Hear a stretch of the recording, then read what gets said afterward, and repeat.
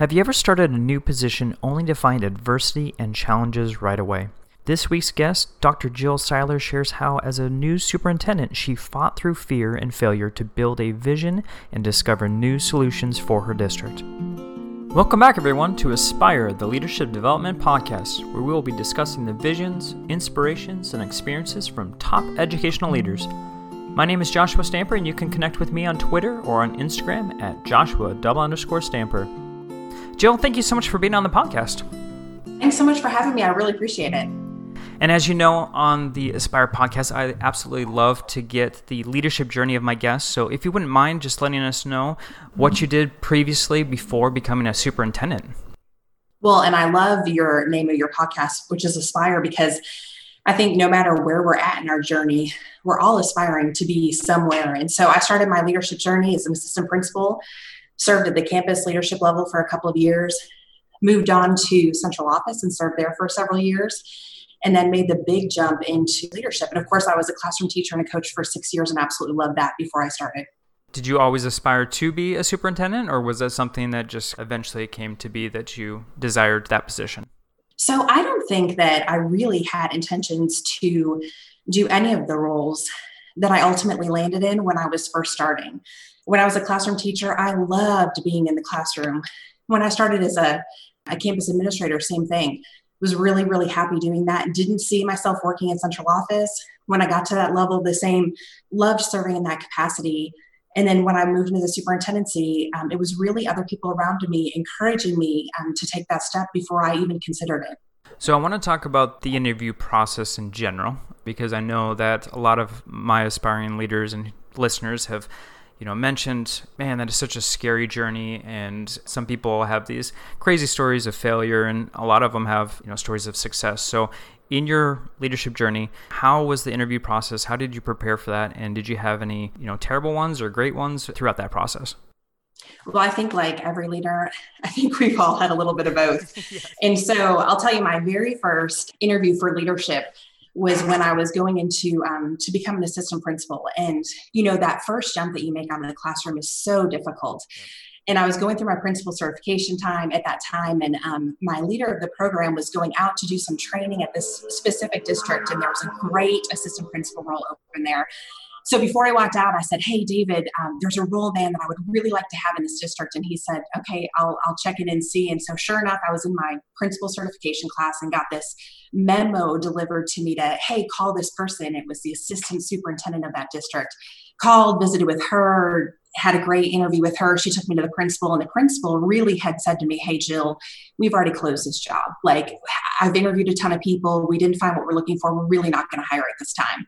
And at the very end, because I had done so much homework, had just said, "Hey, man, I realized that you were just, one student away from really not meeting academic expectations," whatever the accountability system was at the time, and had a good conversation about what they were thinking about. And that really turned the tide for that interview. He put down his pen. He was like, "Hey, let's go take a tour." And I got my first AP job. So, interviewing and preparing for interviews is so important. But I'll tell you about my worst interview, which was the very first time that I interviewed for a superintendent position.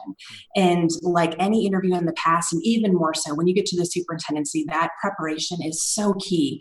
I knew that district backwards and forward, every challenge that they were facing, every accomplishment that they had. I knew every board member by name and occupation. And I sat down and they started asking questions one by one around the table. And man, about 20 minutes passed.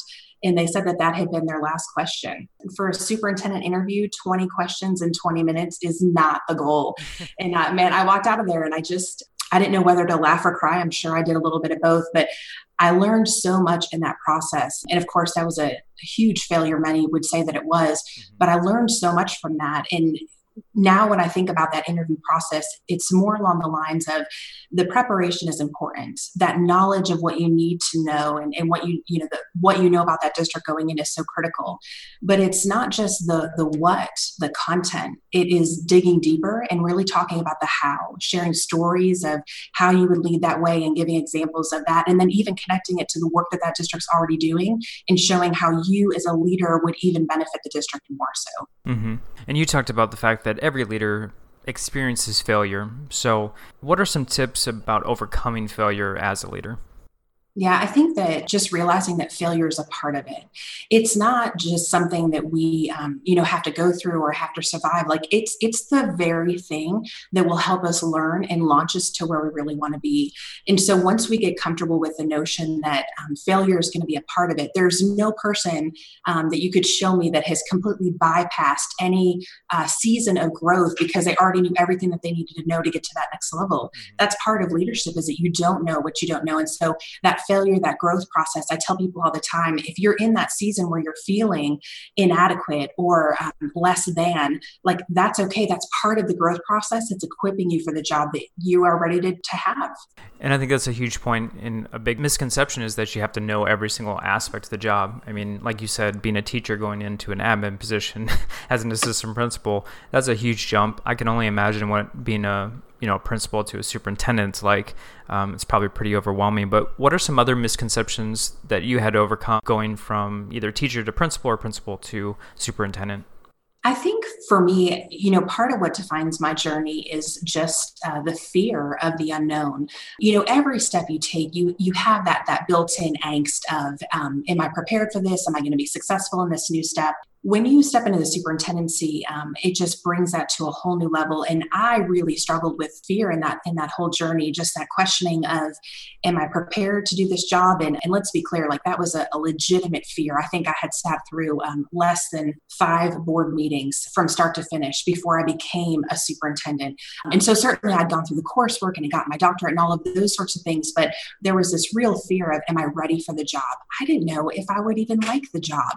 I knew enough to know that the work would be hard, but I also knew enough to know that it could be really ugly. Like, at the end of the day, that buck stops with you, and the weight of the decisions that you make in terms of having the livelihood of the people that you serve in your hands is so great. And so I didn't know if I would like the job. I didn't want to move from the area that I was living in. Superintendency, you hardly ever rise up. It happens occasionally, but more often you have to go to a new community and establish yourself. And when you're talking about moving an entire family, that can be pretty daunting too. And so that fear process of not believing that I was ready for the job was very difficult to overcome. And what it taught me was that, fear is not something to just eradicate. It's not going to magically wake up one day and be gone. The thing I talk about a lot, right? Failure is hard. Like, that interview, that was horrible. That was hard and it was painful and there were consequences to that. But that was a one-time event, and failure often is. It is finite in nature, but fear can be ever present. And even 8 years in, Josh, we were talking about, I've been a superintendent for 8 years, but I still struggle with some of those same aspects of, am I really ready to do the next step to whatever it is I'm being called for? And so I think fear's been a big piece for me to learn that we just need to lead through it anyway. And fear can be paralyzing to many. And so are there any strategies that you use to squash that fear to move forward and get done whatever it is that you're trying to accomplish? Yeah, great question. I think one, falling back on the people that I've surrounded myself with and truly listening to their voice. And so if you have people around you that are prompting you to take the next step, even though there may be angst with that, that gives you the confidence to realize, hey, no, I am prepared. And even though I may not know everything I need to know to be 100% successful out of the gate, those mentors are preparing you. And then the other piece, when it comes to fear and just getting out of that paralysis, is coming back to your purpose. Like, the questions I ask myself is just, am I being called? Am I being called to move through the situation, to lead through the situation, to act? And if that answer is yes, then we lead regardless. So I can only imagine what the superintendent job entails and the amount of fires that you have to put out. So has there ever been a large crisis? I mean, we're in a crisis right now with, the COVID-19, but just in the past 8 years, has there been something that you've had to overcome? Yeah, well, and I'm sure, later on in the interview, we're going to talk about this book that I'm finishing. We'll publish later this summer. But the premise of that book is that I love my job. I tell people all the time, like, I love my job 95% of the time. And people are like, man, like, Skylar, that's great. Who loves their job that much? And they're right. But the 5% is so very, very difficult. And it's hard to even describe unless you've walked down that road. And that's why I wrote this book called Thrive Through the Five. But let me talk to you about the first challenge that I stepped into as a superintendent. As a new superintendent, you kind of dream of just some of those big events, right? If you're going to be a principal, it's your very first time with your staff and the tone that you're going to set and the culture that you're going to create on that campus. Same way with the superintendency. And so you think about that convocation experience and the message you're going to be able to share. And I walked into a district in 2012, this district, that was facing extreme financial crisis for no one's fault. A whole plethora of events in terms of decreasing property values and decreasing enrollment and declining state funding. But at the same time, our neighboring K-8 district also opened a high school, which was financially devastating for us because we were the receiving school for all of those students. And so it was just a perfect storm of events. And walking into that district had to share with them the depths of the financial challenges that they were going to face. And it was an extremely difficult year, not only to make the decisions that we had to make that first year, but then in year two to live with the decisions that we had made.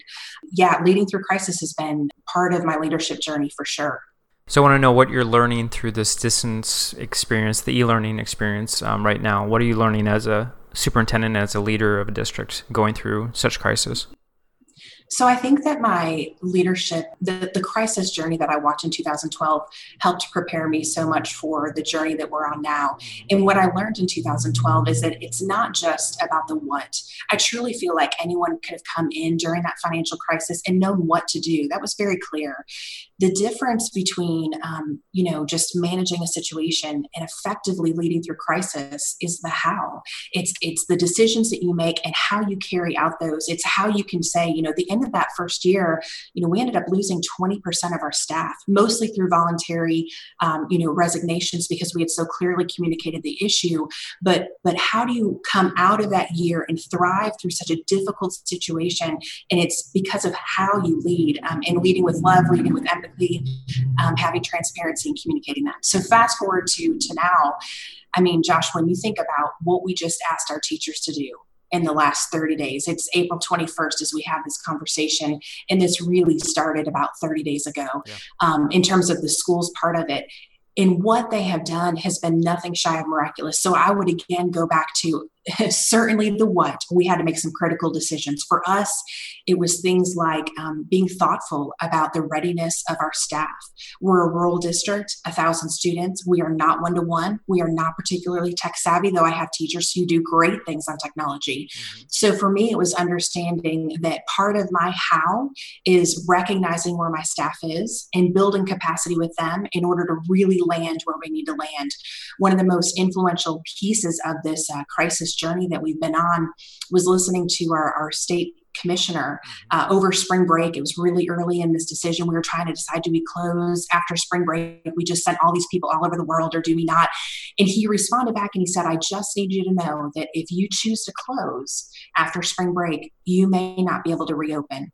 And that was like eye-opening for me. On March 10th, those words were eye-opening for me, but it really helped us figure out that we needed a long-range plans to support students. And my job as a leader was to help prepare my teachers for what was about to come. And the how of how we did that in terms of having empathy, but still having standards for what we expected them to do, and then supporting them every single step of the way, that was so important. Yeah. Depending on where people are in the country, each state is different as far as when they start closing schools. But for educators out there that are going through that distance learning experience, what tips or strategies would you suggest during this unprecedented time?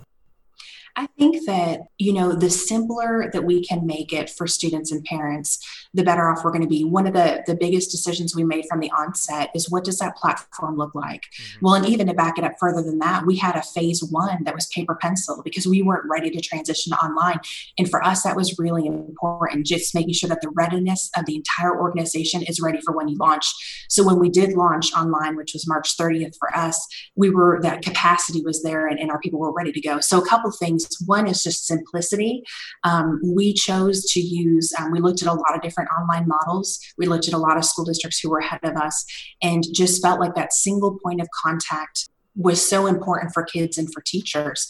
And so we built a Google site where all second grade students could go to one second grade page, click on a single day, and would have a Google slide that would walk them through the learning for that day, as opposed to having, let's say, a fifth or a sixth grader try to navigate multiple different classrooms on whatever LMS system you were using. So making some of those decisions was important, having simplicity and how to access the content. From a teacher training perspective, we went about this from a very layered approach. So every day that we had our staff, and part of doing paper pencil for a week was allowing us to have hands-on with our teachers before we asked them to do some of these things. And so, we always thought about, envisioned professional development as a whole day. We've got to do this whole course. And this really changed our mindset. Day one, sign up for a Zoom account and Zoom with your colleagues. Day two, record a Zoom session and figure out how to upload it. Day three, start a YouTube channel. Day four, learn how to screencast. And so by layering in those tools and minimizing the number of tools that we used, this was not the time of today we're going to learn Flipgrid and tomorrow we're going to learn Pear Deck and the next day we're going to learn whatever it is. Those are great things and we've been able to add those, but stick with your basic tool set and use those well and figure out all the different ways that you can use those to serve students well.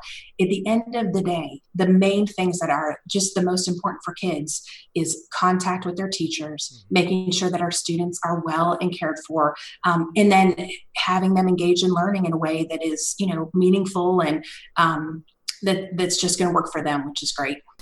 I want to talk about something that's kind of been a thread throughout your answers, which ties in with vision.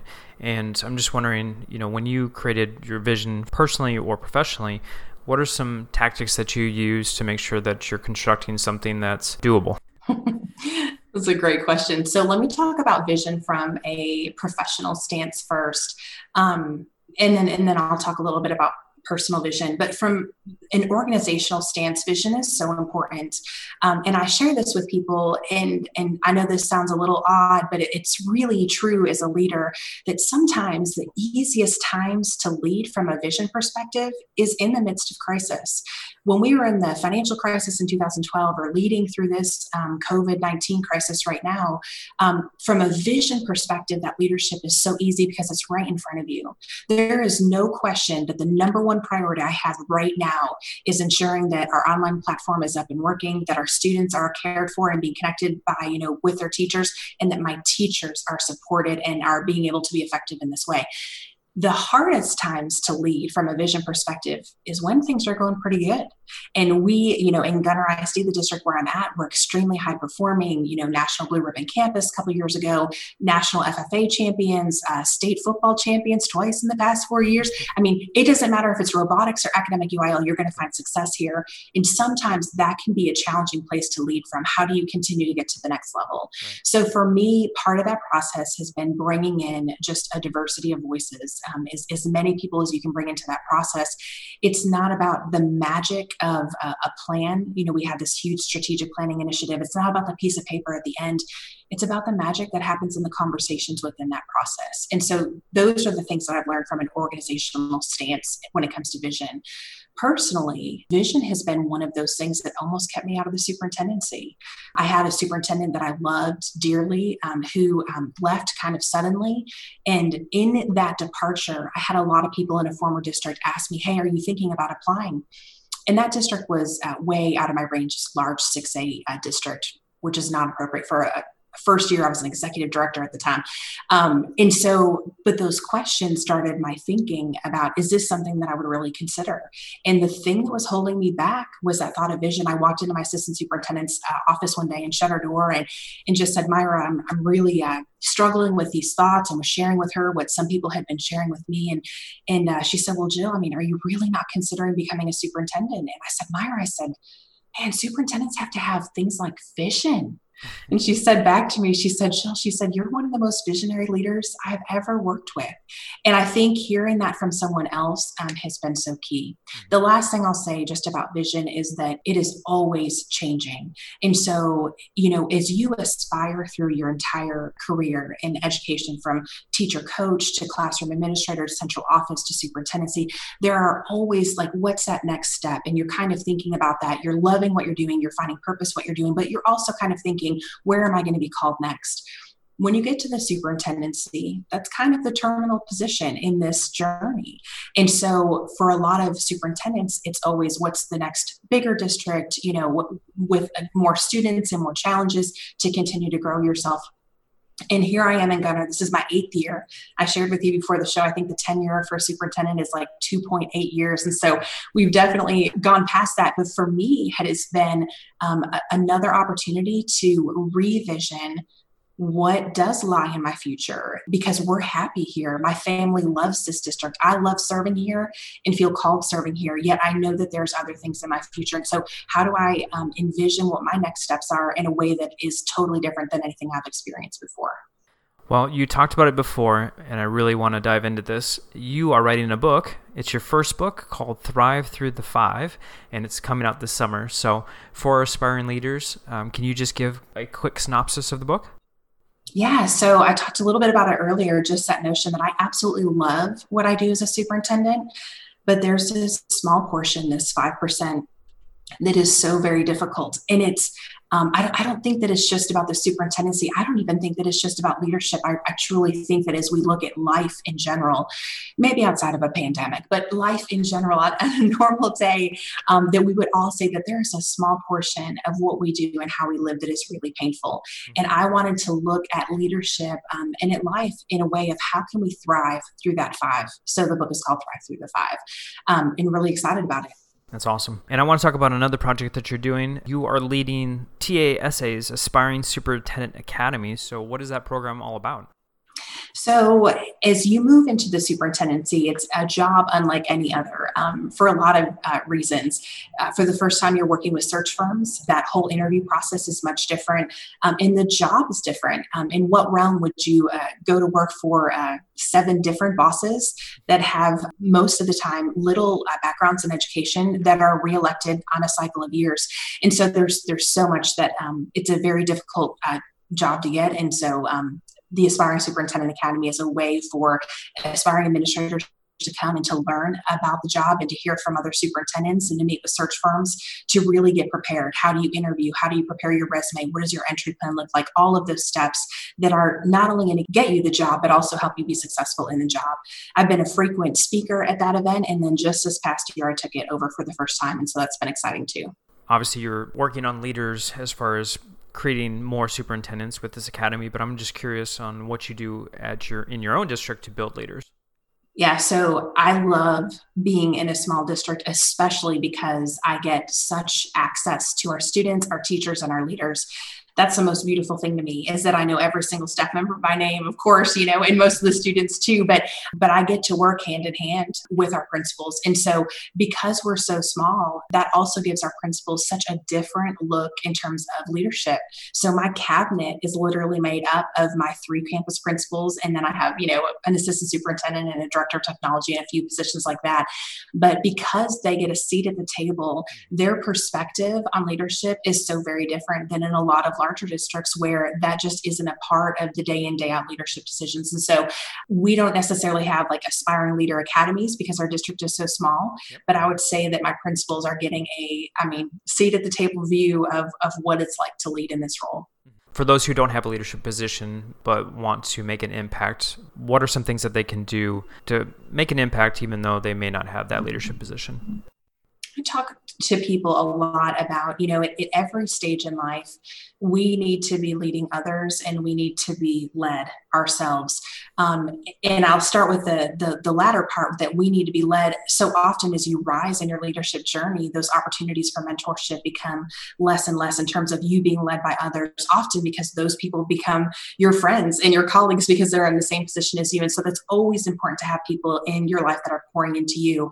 But I'd also say that regardless of what position that you're in, that people are looking to you for leadership, whether you're a teacher leader or a department chair or an assistant principal or instructional coach, whatever that is. It's not a decision of I need to wait until I reach X position before I can start mentoring others. There are people looking to you for leadership now, so lead them. So that's a part of it, is find ways to lead others in your journey, find ways for people to pour into you so that you know that you're ready to go to the next step. And then just interview for your job every single day, right? It is about making everything and everyone around you better and the work that you do today that's going to set you up for tomorrow. You're writing a book, you're active on social media. How did you find your voice beyond your school district?